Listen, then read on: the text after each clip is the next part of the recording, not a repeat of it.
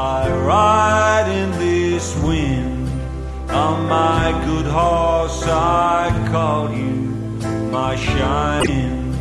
On my good horse I call you my shiny black bess, to the playhouse of fortune, to take the bright silver and gold you have taken from somebody else. And as we go riding... You're listening to episode 724 of Unwelcome Guests, calling a SCAD a SCAD. I'm Robin Upton. Now you may be wondering what a SCAD is.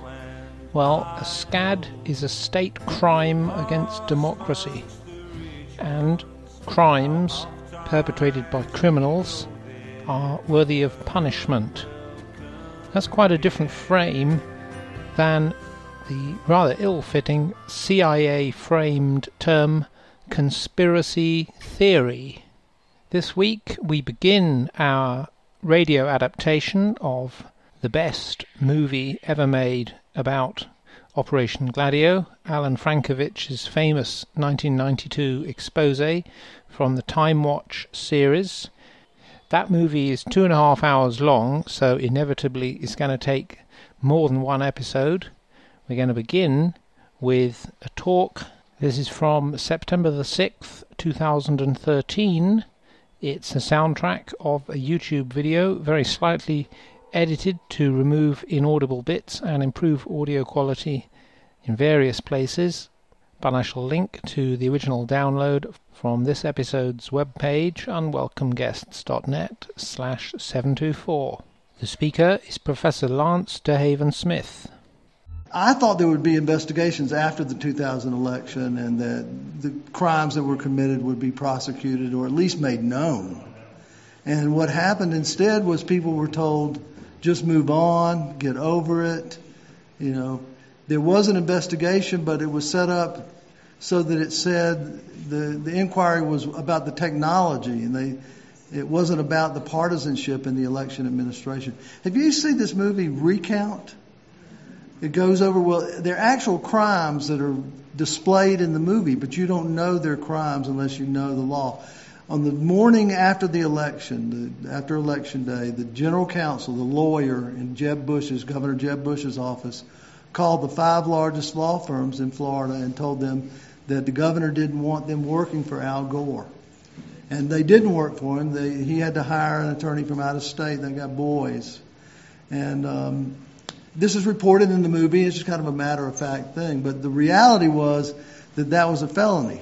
That was use of public office for coercion. They were threatening these law firms with loss of business if they took on Gore's case. Well, there were many crimes like that committed during the 2000 election, and nothing was done. And even the movie Recount, you know, it shows James Baker.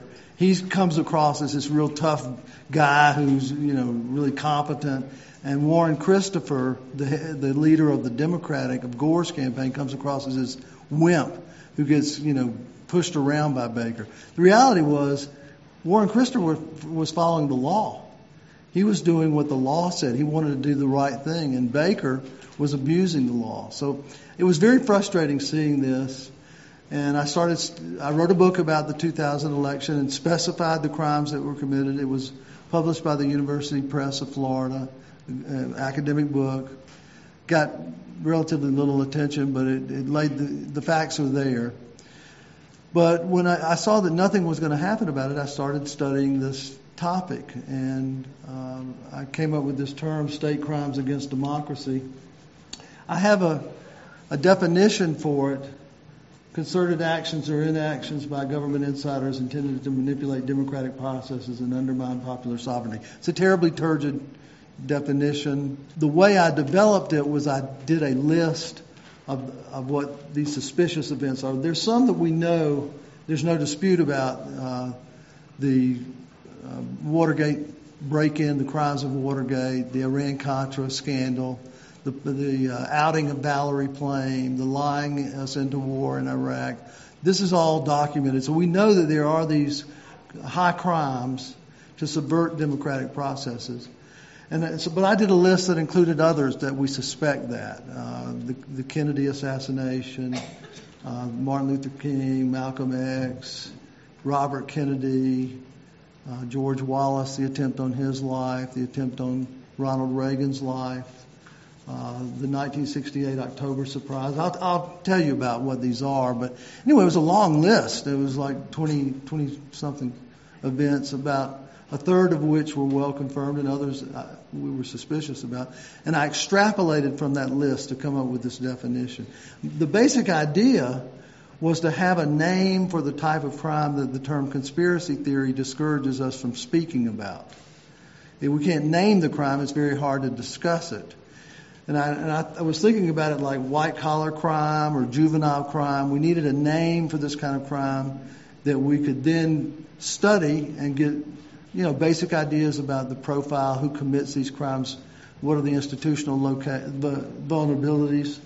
I say actions or inactions. When there's a stand down like there was on 9/11 appears to be, where people don't defend the country, that's a SCAD. That's a crime in itself. It's a treason, a form of treason. The Vietnam War was started on a false pretense. The Gulf of Tonkin resolution was passed. We had our gunships off the islands of North Vietnam, and we were firing on these islands, large cannon fire. And then when the North Vietnamese would come out, we would race back to international waters.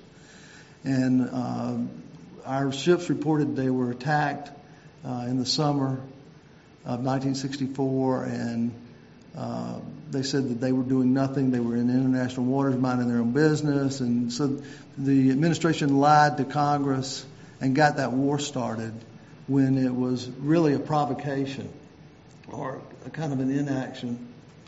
I use government insiders because it isn't always the case that it's somebody in government. It can be a political insider.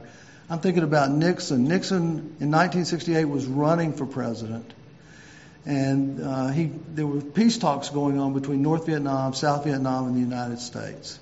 And Nixon thought if they made peace, that he would not win the election, that Hubert Humphrey, the Democratic candidate, would win the election. And so he sent word to North Vietnam, to their president, saying, withdraw from the peace talks, and I'll get you a better deal. That's a treason. I mean, what the man did was treason. The reason we know about this is because Lyndon Johnson, we have a taped telephone call between Lyndon Johnson and Everett Dirksen, a U.S. Senator, Republican leader at the time. And Lyndon Johnson knew that Nixon had done this because he had wiretapped Nixon's plane, his campaign plane. Yeah. I mean, these guys, they do all this stuff. Mission Impossible, this is what these people do. This came out in 1997. And Johnson is talking to Dirksen. He says, I can't believe he's done this. He sabotaged the peace talks. This is treason, but I'm not going to tell the American people because it would destroy their faith in their leaders and their country. So we learn about this in 1997. It's in the news one day. And these events, many of them, they eventually become known, and we understand the dynamics of them and who was involved. But it's often long after the event. It receives very little attention, and there's no effort to go back and rewrite history with the awareness of this. But anyway, the point was Nixon was not in office, but he was a political insider, and he was doing this as an anti-democratic high crime. I've written a number of articles about this. I won't belabor this much, but I wanted you to know I first wrote about it and defined the state crimes against democracy concept or construct in 2006. And I started working with this guy, Matthew T. Witt. He's a professor at Laverne University in California. And I have to tell you, when you accept that John Kennedy was assassinated by the government, and the evidence is very strong for that. At the very least, the government covered up that it was a conspiracy. There's no doubt about that whatsoever. And once you come to understand that, you should rethink how you think about American government. From then on, you should say, well, these guys are capable of some pretty outlandish things. But my tendency was I would admit this about Kennedy. I would admit Watergate. Everybody knows Watergate. I think we tend to minimize it. Watergate is called the Watergate burglary. It was actually a wiretapping. And the people who were arrested were going back into the National Democratic Party headquarters. They had wiretapped it 3 weeks prior, and they had transcripts and they were reading them. But one of the wiretaps went out, so they were going back into the National Democratic Party headquarters to replace that wiretap, and they got arrested. The two principals, Howard Hunt and G. Gordon Liddy, worked for the White House and were consultants for the committee to re-elect the president. They had planned to kill Jack Anderson, an investigative reporter, and Teddy Kennedy, and they had monitored Teddy Kennedy's activities. But the plan was called off. There are many other things. I mean, when the guys were arrested, Howard Hunt sent his wife, Dorothy Hunt, to the White House to tell the White House, look, all of these people that have been arrested in Watergate have obligations. We have mortgages to pay. We have kids in college. We expect our expenses to be covered. They said if you're in the CIA and you're arrested overseas, they take care of your family. And they felt like they were working for the president. They thought it was a legitimate operation, and they should be covered. Nixon referred to it as hush money. He understood it was blackmail. And John Dean speaks about Dorothy Hunt and says that she was just a completely savvy person, that she was, wife of a CIA agent and had gone all over the world, and she had been a CIA agent in France before she married Howard Hunt. Well, Dorothy gets several $100,000 for the Watergate burglars, as they call it. They call them Watergate burglars because the day after it happened, the press secretary the President Nixon said, this is a third-rate burglary attempt. We had nothing to do with it. It's just a screw-up by these overzealous campaigners. And we call it a burglary to this day when it was espionage at the highest level.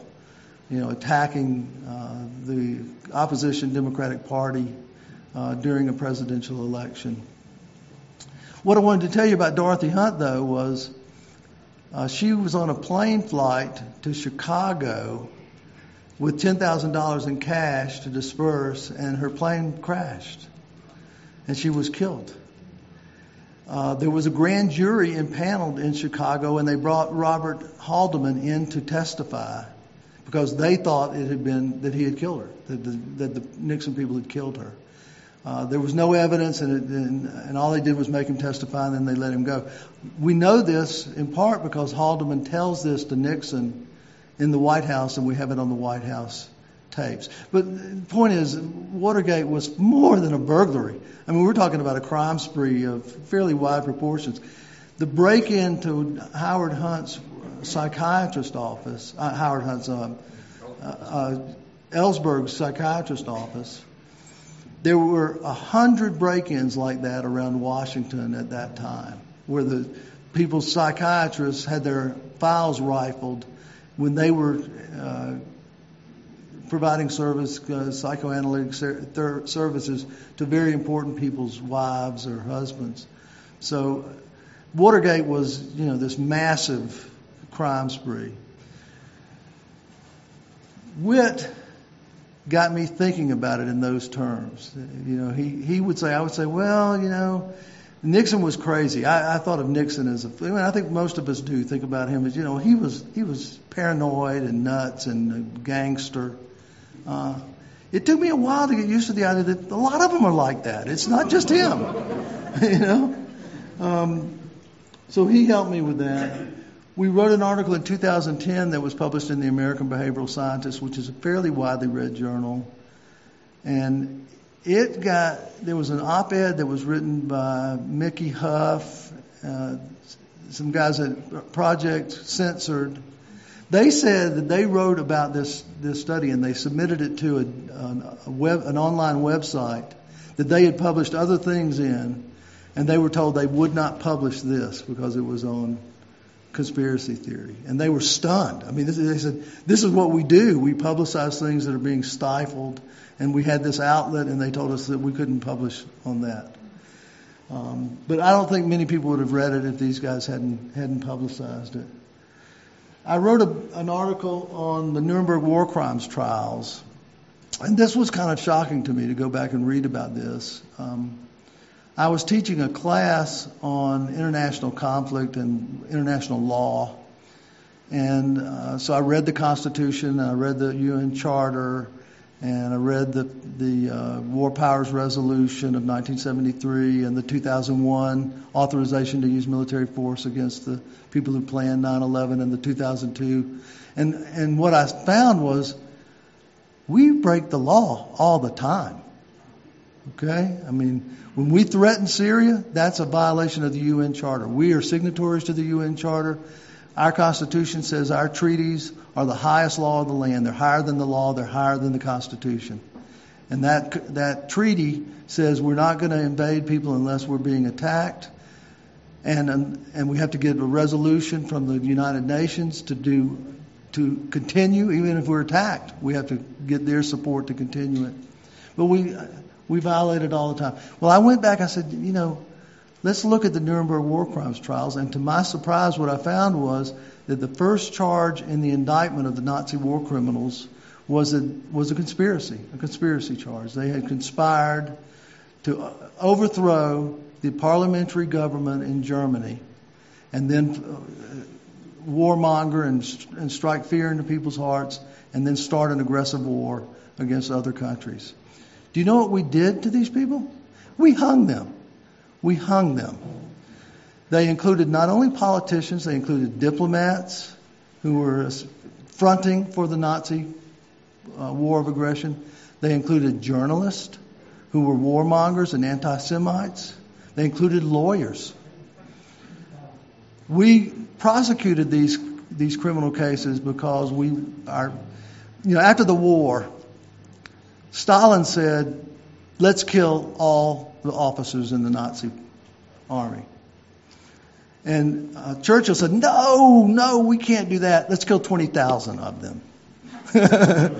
And it's kind of glib, but that's really what they said. And the Americans said, no, we have to teach a lesson to the German people. We have to show them what their leaders did, and we have to show them that they have a responsibility as citizens in an elected representative democracy to not let power be consolidated and to never let this happen again. The Germans have learned that lesson pretty well. I mean, they're very cautious about what they do in foreign policy. Yes, ma'am. I was just going to say, and sorry to interrupt you. It's all right.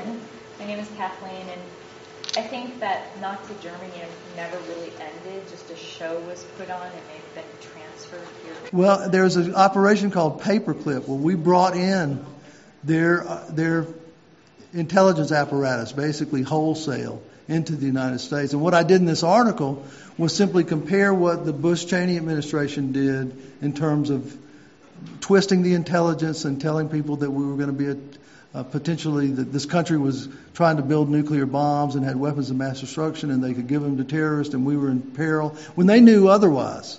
The torture that we talk about, the torture occurred in August of 2002 at Guantanamo Bay. There were 2 people tortured and they were waterboarded like 186 times. I mean, it was a horrendous thing. But what they were doing was trying to get confessions linking 9/11 to the country of Iraq. And once they couldn't get that, they stopped it. There was Abu Ghraib and all that. That was different. This was torture that came right out of the White House.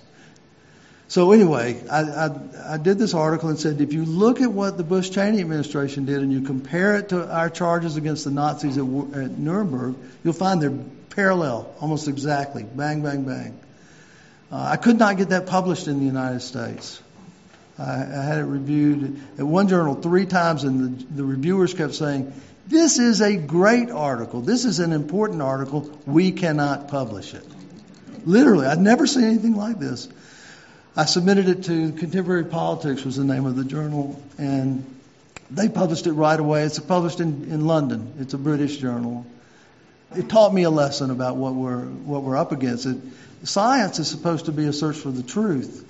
It's not an organ of legitimation for the power structure in America, but that's pretty much what it appears to be, because it was too controversial.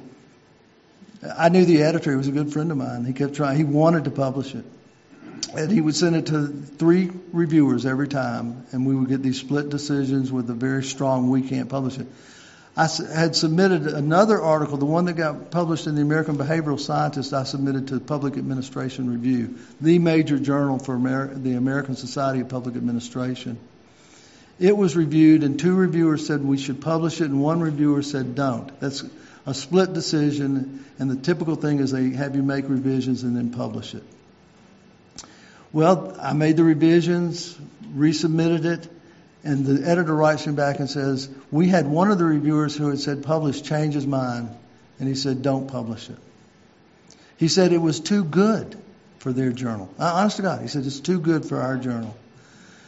I went to the editorial board meeting that year, and it was in Miami, and complained about it, and this was the only time this had ever happened in the history of the journal. And the editor apologized to me at the meeting. He said, but that's the way it goes. I mean, we're not going to overrule the reviewers. Well, and what I assumed, being a conspiracy theorist, that there had been a conspiracy to keep this from being published. But I've had some interesting experiences with all this. But the reason I tell you about it is you're probably not aware of the academic background on it. And there's a pretty good body of research now that establishes that there are these kinds of crimes. They need to be looked at comparatively and collectively together so you see patterns in them. And that you can't depend on the government there are a number of reasons I'll go over why we can't depend on the government to give us the truth. There's a book from Paul Gray Macmillan on state crimes against democracy. That's the title of the book. So the term's getting out. That just came out about 3 months ago. And then this book I wrote because a friend of mine, Mark Crispin Miller at New York University, asked me to write it. I had written a chapter on the 2000 election for a book of his, and it was like 2006, and he said, you ought to write a book on this. And so I really appreciate his help in helping me frame it. I won't belabor this, but I just want to point out that SCAD is not a conspiracy theory. It's not a term for that. It's a term for the crime. We wouldn't say white-collar conspiracy, or white-collar theory. We would say white-collar crime. And it's the same way with state crimes. You have to think in terms of crimes, not theories of crimes. I think you all know that it's a pejorative term. The problems with the term conspiracy theory, it's a totally nonsensical term. The way it's used is anything that is suspicious of government insiders conspiring to subvert democratic processes is considered ludicrous, paranoid. Well, it's nonsensical because we know conspiracies happen. We had Watergate, we had Iran-Contra, we had Plangate. We know conspiracies happen. So it's crazy to say any suspicion of conspiracy it's got to be ludicrous. It's quite the opposite. You should be carefully discerning what are reasonable suspicions and what are not. The conspiracy theory label lumps everything together, from aliens taking over the planet to who assassinated Kennedy. And you lump them all together and then take the most ludicrous example and equate all other suspicions with that. That's not reasonable. That's unreasonable. Conspiracy theory label is un-American. The Declaration of Independence is a conspiracy theory. I urge you to read it. The first part of the Declaration is about inalienable rights, but then it goes on to list a set of crimes that King George committed or was suspected of committing that were intended together to deprive the colonists of their rights as British citizens. And they said they suspected that King was trying to gain tyranny over them and that gave them the right. Not any of the crimes individually, but what they suspected about his motives. So people who say conspiracy theory is ludicrous forget that America was founded on a conspiracy theory. I've already mentioned the Nuremberg war crimes trials. That's Robert Jackson, who was a Supreme Court justice who was our prosecutor in Nuremberg. When people use the term conspiracy theory, what they're forcing on you, in addition to shutting you up and saying that you're crazy, what they're suggesting is that the official account of these events is solid, strong evidence, and what you've got is speculation and, at the very least, dubious. But in reality, if you look at the official accounts of things like the Kennedy assassination or 9/11, basically they are coincidence theories. They're troubling patterns that on their face look suspicious, and they're dismissed as coincidences. When you talk about 9/11 to somebody, or the anthrax letter attacks, or the Kennedy assassination, they will tell you that the American government would not commit crimes like this. And furthermore, if they did commit them, they're not competent enough to do it. They couldn't pull it off. And furthermore, if by some fluke they did succeed in doing one of these things, they couldn't keep it quiet. Somebody would talk. So there's this assumption that you couldn't do these things. They're just on its face. I have Daniel Ellsberg's book, Secrets, the cover up there. It's a great book. What he reminds us of is that the Manhattan Project, which involved 100,000 people developing the atomic bomb, was kept secret throughout World War II.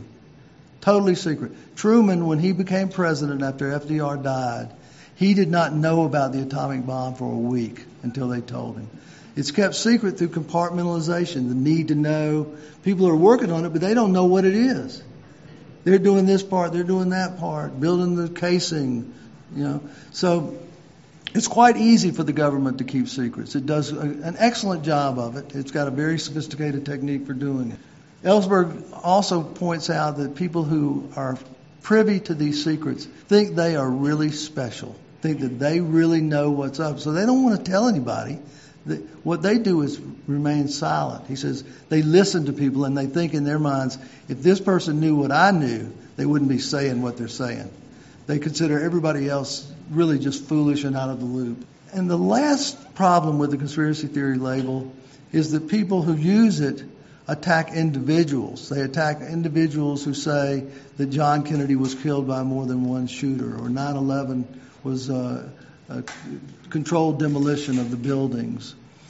They attack individuals, but they never talk about the conspiracy theories of the institutions, of the government itself.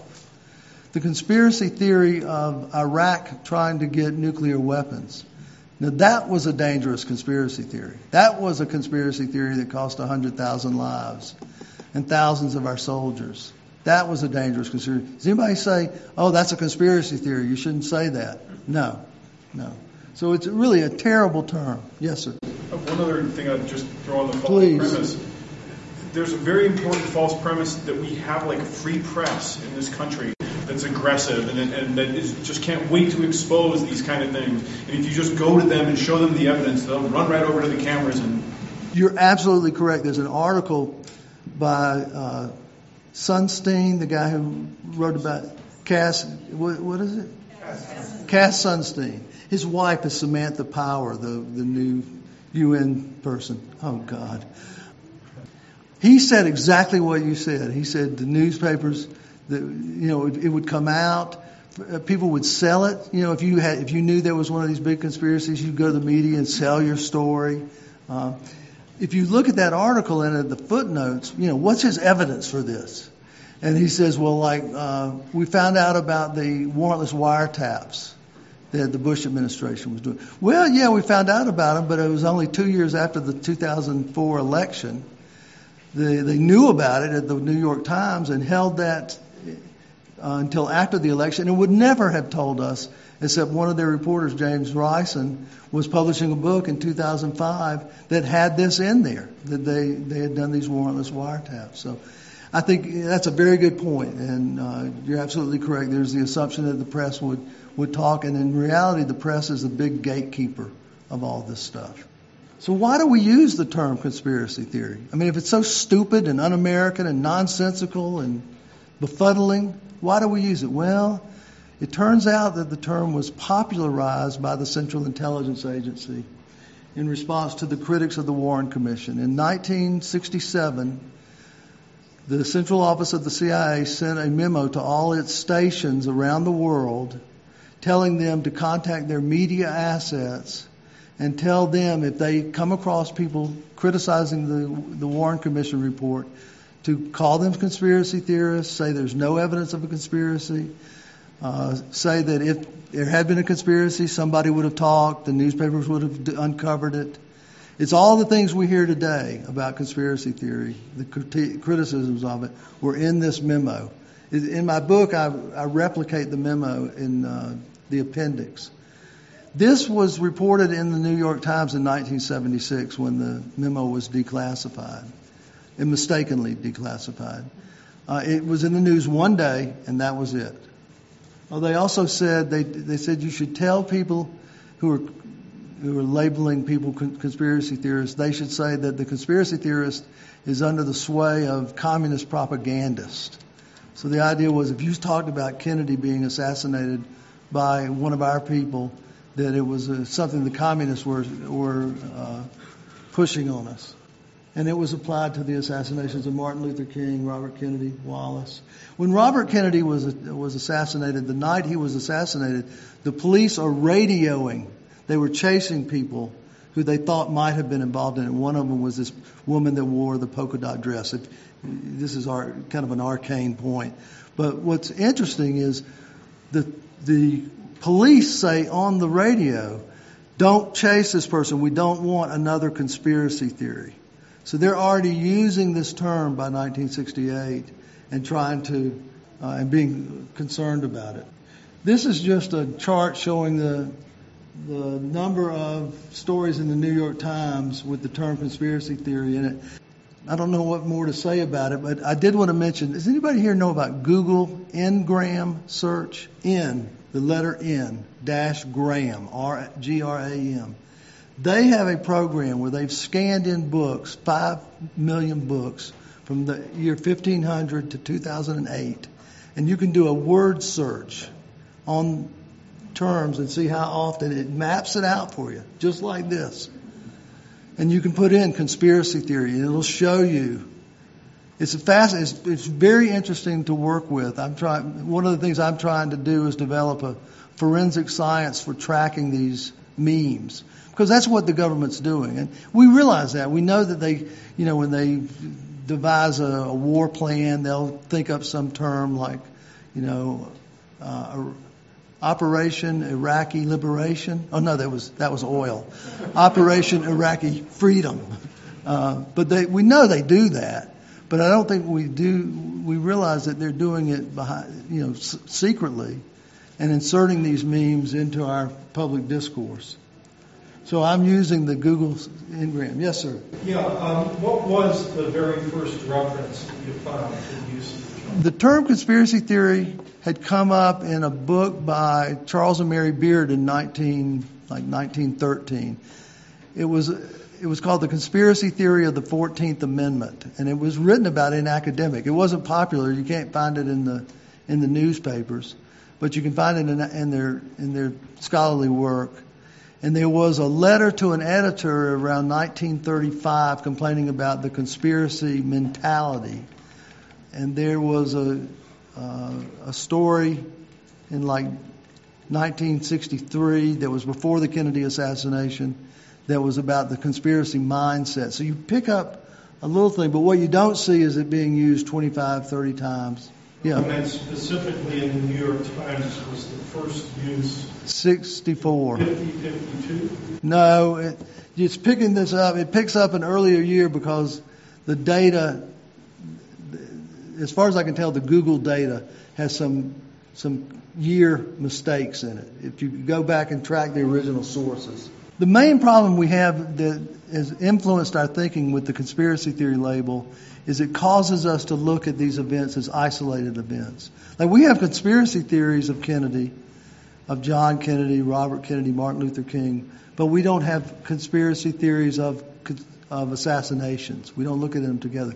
If I say Kennedy assassination, I'm talking about President Kennedy. Nobody ever uses the term Kennedy assassinations, plural. But those were connected conspiracies, obviously. John Kennedy was running for president. His brother was running for president. When does his brother get killed? His brother gets killed on the night he wins the Democratic primary in California. Okay, so there's obvious connections, and yet we don't say Kennedy assassinations. We don't say 9/11 anthrax. The anthrax occurred immediately after 9/11. It shaped the way we saw it. 9/11 was scary, but it was just in New York. The anthrax could have hit anybody, anywhere. It was very frightening.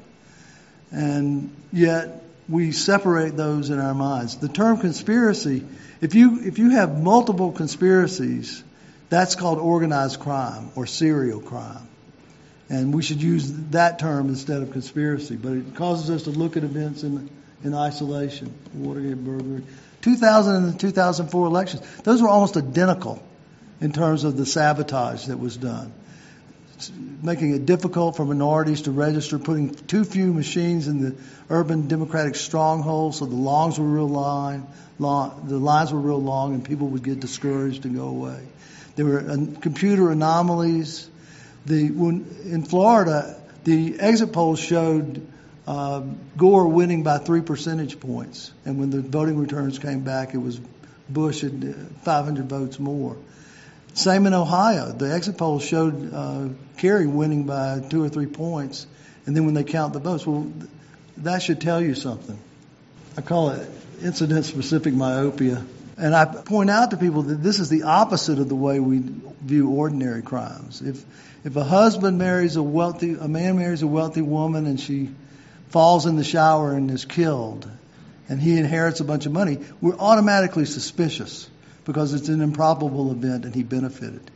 If he then marries another wealthy woman and she falls and hurts herself and gets killed in a similar accident, we're convinced that this is a plot.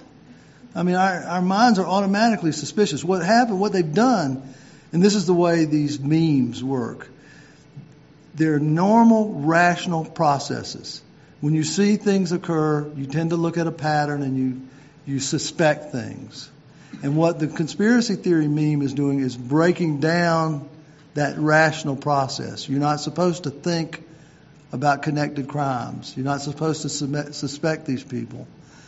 And so you look at them one by one and you miss the connections between them. Opposite of the way ordinary people. I mentioned, this is a Cass Sunstein article, I may have mentioned it.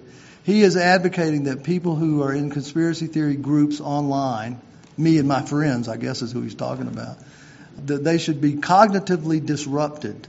What I think he means is that they're planting trolls, they're sometimes called.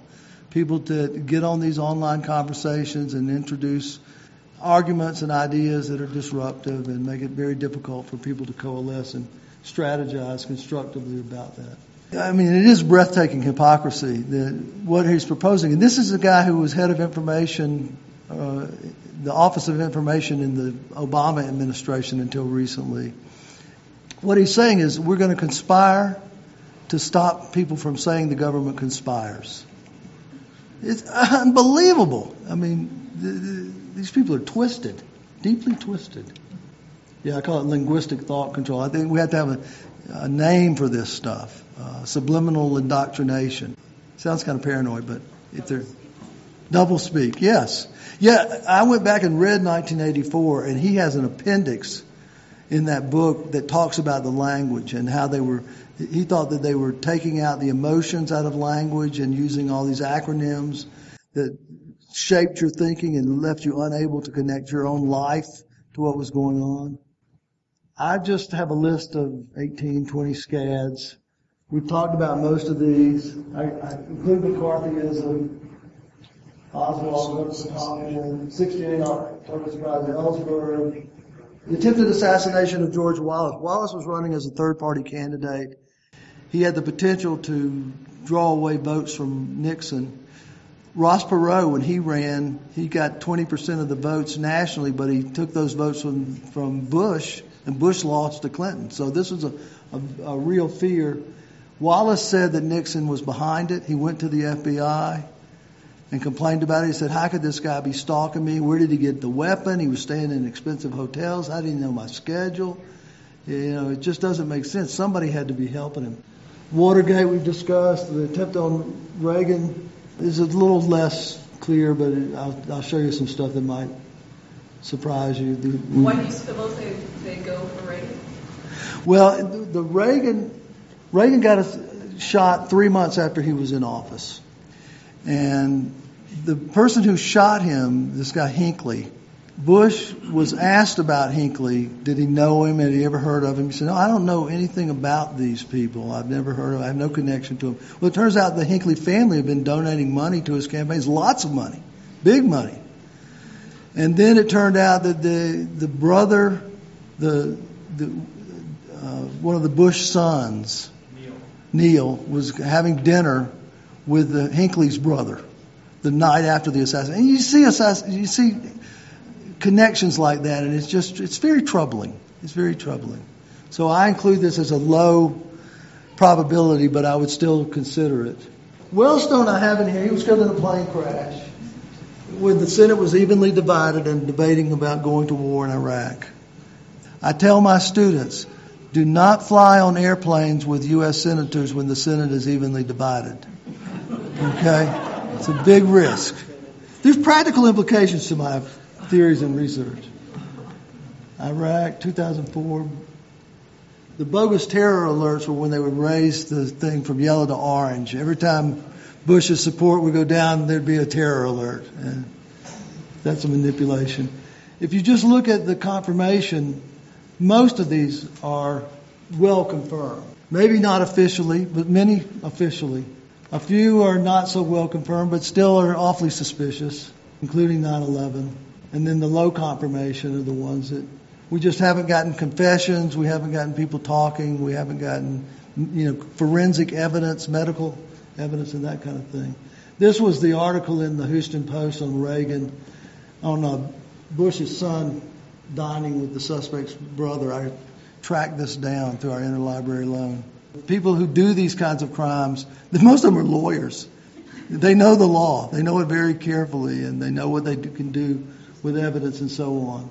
They've sworn these secrecy oaths. Ellsberg said that the oath that they swear means that even if they're in Congress and they're asked something, they can't say that they know something, that it overrides their sworn oath to Congress. Compartmentalization, conflicts of interest, we know about that. And then, of course, if worse comes to worse, when we've finally got them pinned down, they pardon everybody who might testify against them. They tend to cluster around elections. So the 64 election, the 68 election, 72 election, the 80, 2000, 2004. So when you have a presidential election, be on the lookout for these things. If you look at what are the most common modus operandi, I'm trying to use this criminological lingo because I find it helpful. The most common is assassinations, and I'm counting these as 6. And Leahy and Daschle, the Senate leaders who received the anthrax letters, I don't include in this 6, so it would be 8 if you included that. So that's a very common one, and it's an old historic political crime. You got somebody that you're competing with, kill them. Manipulation of foreign events to stir up fear and warmongering is almost as common as assassination. And that's another one that is, the language speaks to us about false flag operations and provocations, agents provocateur, that kind of thing. Provocations, the election tampering, and then the burglary. The black bag job is something that they do, but it's more likely they do that to us as opposed to a very high leader. But the most common ones use the skills and tactics of the military and intelligence. It's a signature, in effect. If you look at the confirmation in terms, so these are the high confirmation, the medium, and the low. And if you look at what they are, the things that we don't learn about are assassinations. They're very hard. People don't confess to murder. It's really hard to get that out. They will confess to McNamara confessed that they knew the Gulf of Tonkin was bogus. He said this on a film. So they'll confess to things like that, but they won't confess to treason and assassination. It's hard to get that information out. And I think that that's the attitude we should have. When we see an assassination, we should realize that it's going to be very hard for us to uncover this. We should be very skeptical about what the government says, and we should be insisting on a thorough investigation. Most of the time, these are done for the benefit of military activities. Either start a war, prolong a war, create fear of a war. And there are some that are just political opportunism. Nixon was a murderer, and Johnson was. This has come out recently that he had a hired killer that worked for him in Texas. And when you're running against people like that, you likely think about it. Basically, everybody that ran against Nixon got killed. Okay? John Kennedy beat Nixon in 1960. He gets assassinated in 1963.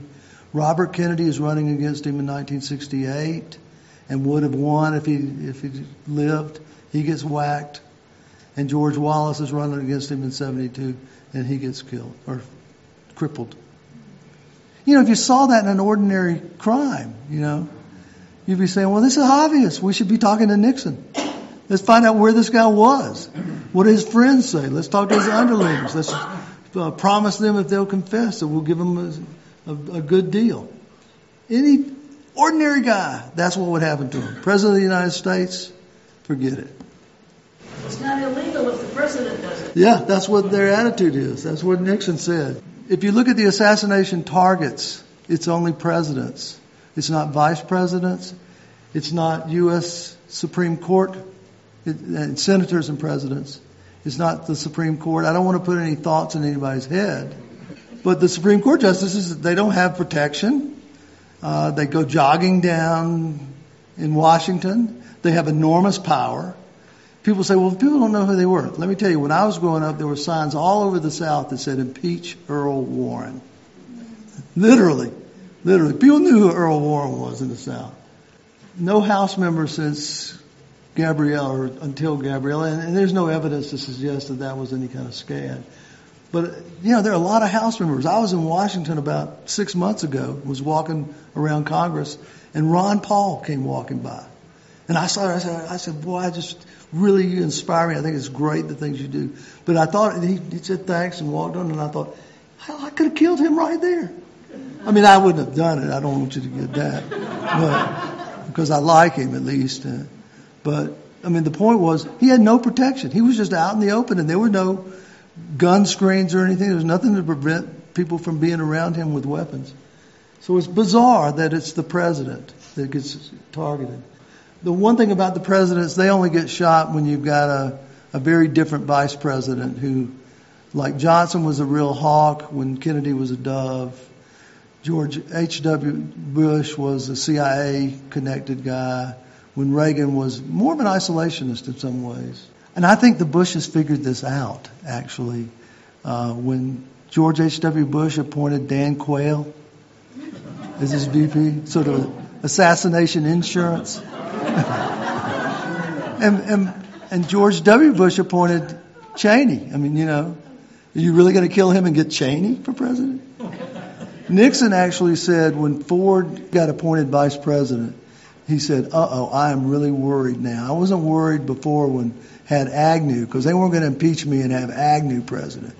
But now Ford is vice president, I'm in trouble. So they think about this. They're increasing, and they tend to occur around particular administrations.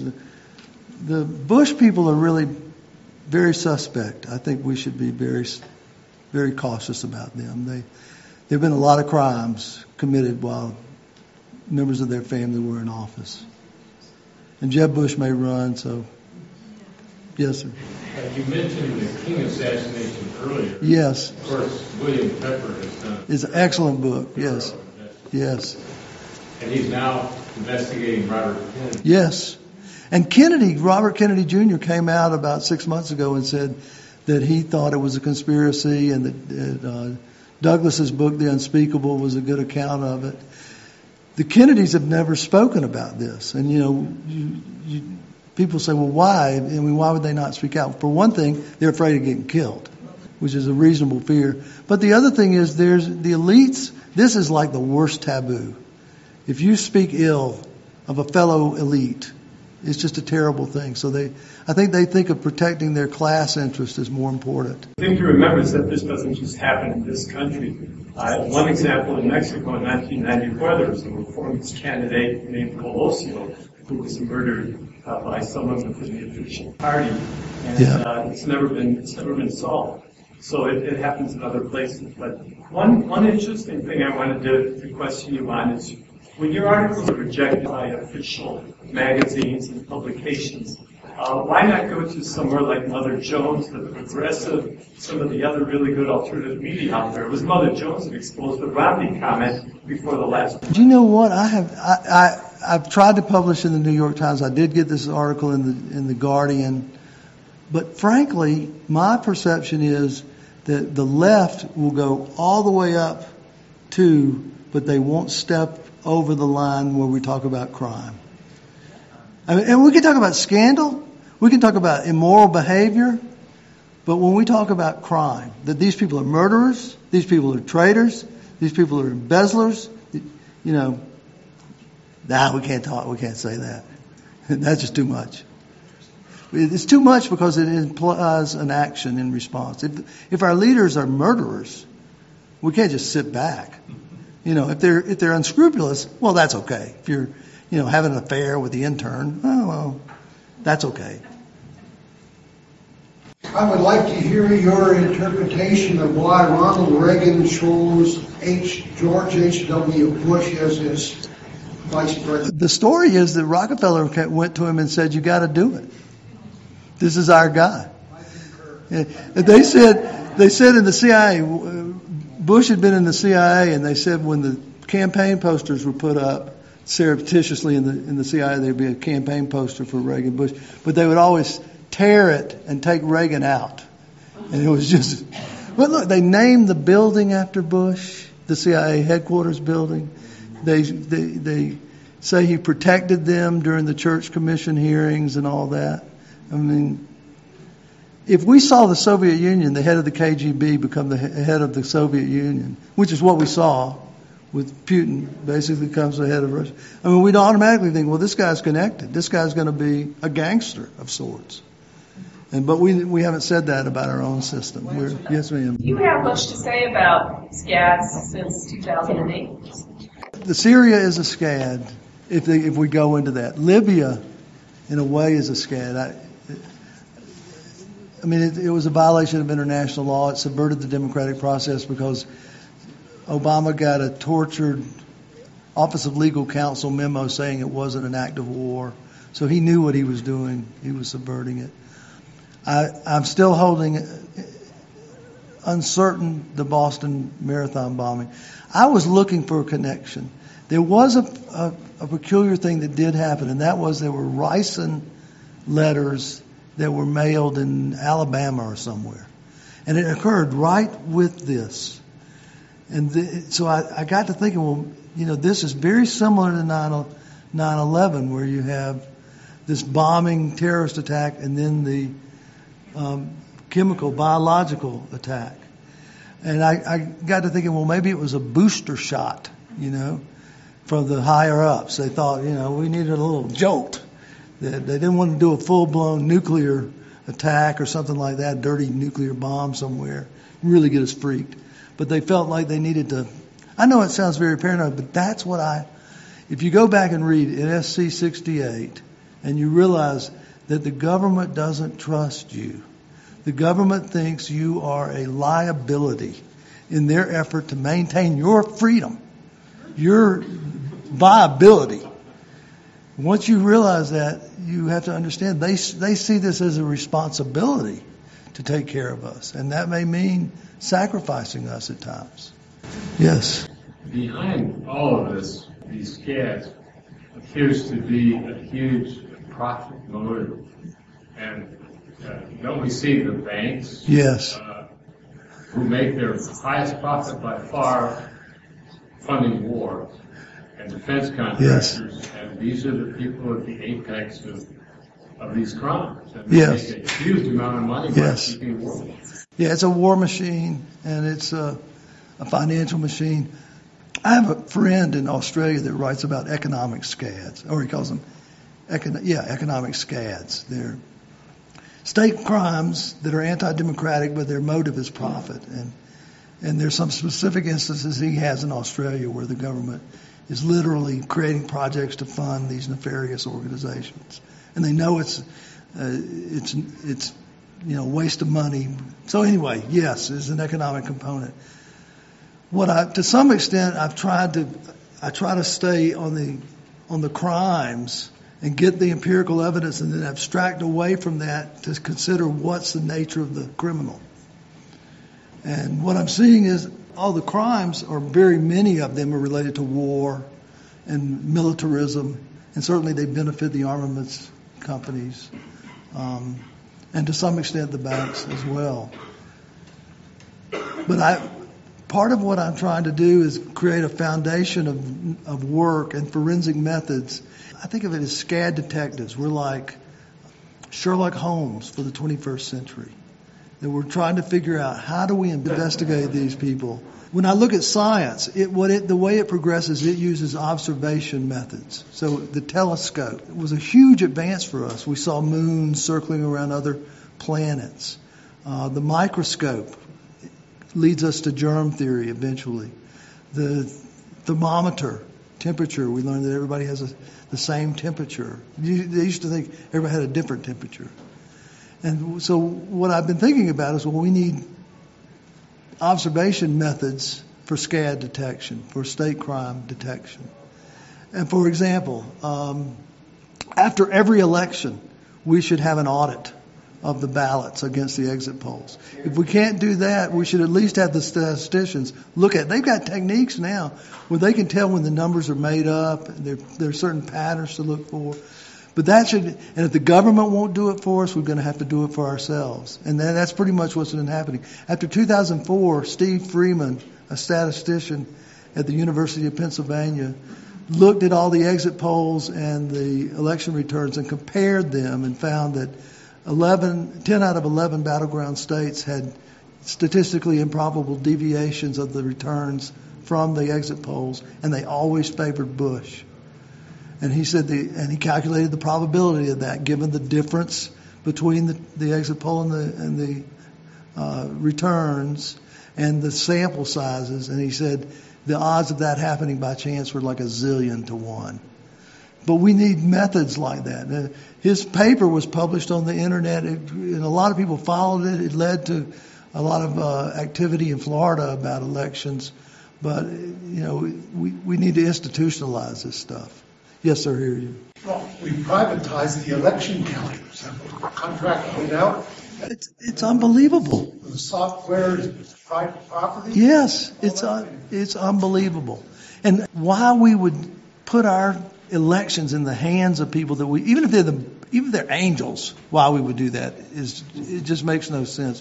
When the Orange Revolution occurred in the Ukraine, one of their candidates, who eventually wins the presidency, was poisoned with something that made his face real bad. I don't know if you remember that. And they were interviewing his campaign manager right before the election, and they said, well, do you have any worries about the election? He says, yeah, I'm worried about keeping my guy alive. And, they said, well, really? He said, well, yeah, think about it. We're talking billions of dollars in government contracts and policy affecting, all kinds of things. You think the stakes are not enormously high? People wouldn't do something like that? Well, think about the United States elections. Huge financial implications, huge ideological implications. And then we're going to set it up where we have voting machines with no paper trail that are vulnerable to hacking, and that you can actually plant programs in the machines that switch votes between candidates and then erase themselves at the end of the day. I think I need to go back and look at Vince. What was the guy's name? He shot himself twice in the head. Vince Foster. Went to a park and shot himself twice in the head. That's interesting.